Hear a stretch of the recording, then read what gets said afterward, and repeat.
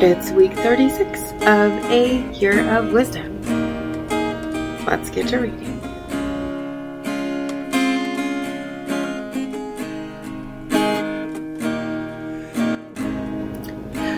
Day 248, Job 5. Call out if you please, but who will answer?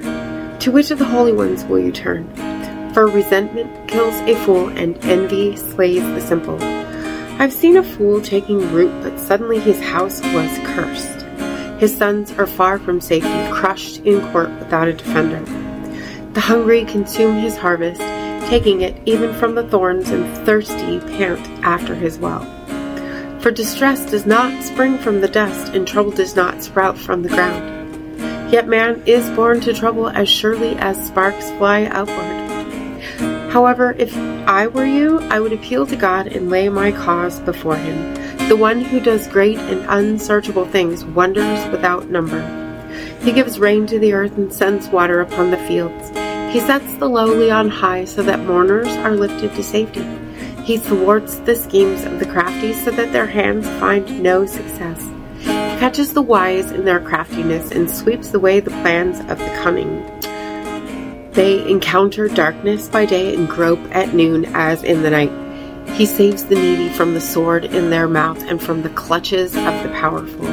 So the poor have hope, and injustice shuts its mouth. Blessed indeed is the man whom God corrects.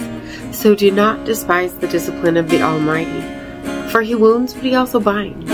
He strikes, but His hands also heal. He will rescue you from 6 calamities. No harm will touch you in 7. In famine, He will redeem you from death, and in battle from the stroke of the sword. You will be hidden from the scourge of the tongue, and will not fear havoc when it comes. You will laugh at destruction and famine, and need not fear the beasts of the earth. For you will have a covenant with the stones of the field, and the wild animals will be at peace with you. You will know that your tent is secure and find nothing amiss when inspecting your home. You will know that your offspring will be many, your descendants like the grass of the earth. You will come to the grave in full vigor, like a sheaf of grain gathered in season. Indeed, we have investigated, and it is true. So hear it and know it for yourself.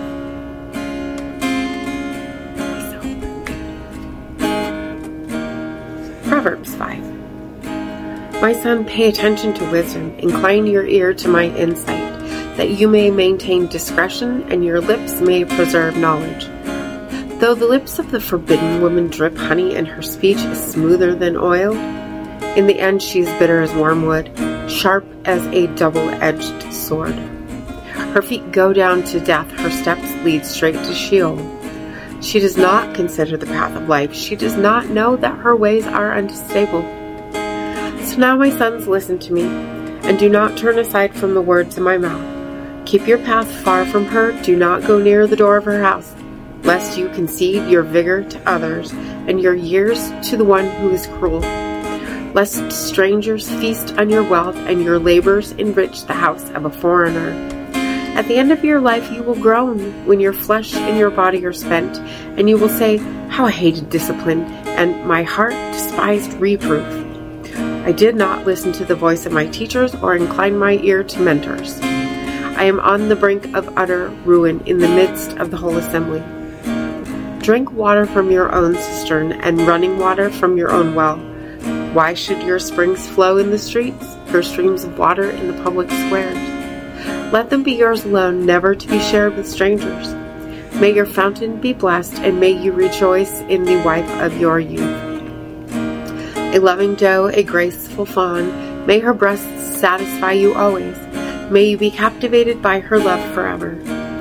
Why be captivated, my son, by an adulteress, or embrace the bosom of a stranger?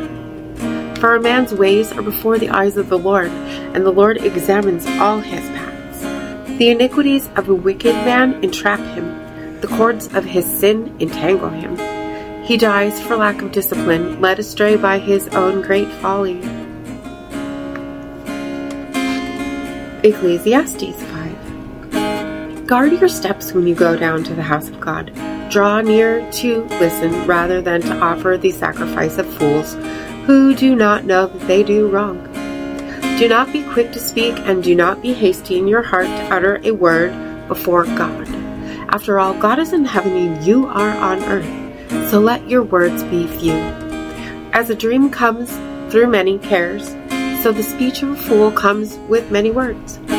When you make a vow to God, do not delay in fulfilling it, because He takes no pleasure in fools. Fulfill your vow. It is better not to vow than to make a vow and not fulfill it. Do not let your mouth cause your flesh to sin, and do not tell the messenger that your vow was a mistake. Why should God be angry with your words and destroy the work of your hands? For as many dreams bring futility, so do many words. Therefore, fear God.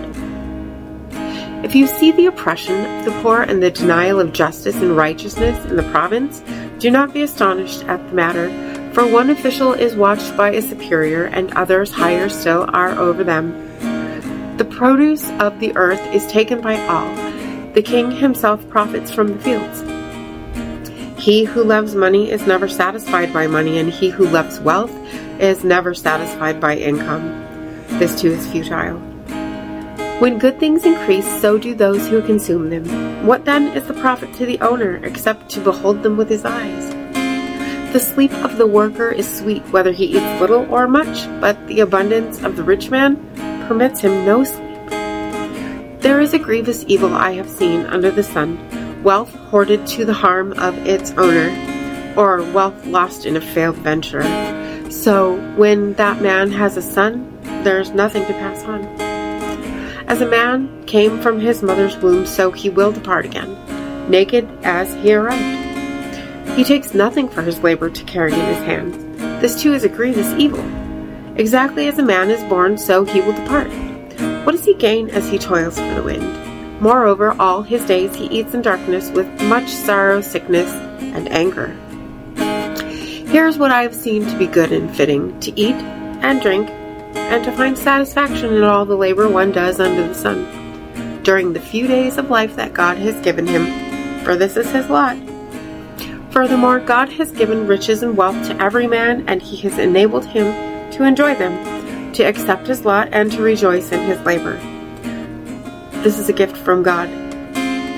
For a man seldom considers the days of his life, because God keeps him occupied with the joy of his heart. And as always, thank you so much for being here today. If you haven't already, hit that subscribe button right there, and I will see you I know without a doubt Maranatha.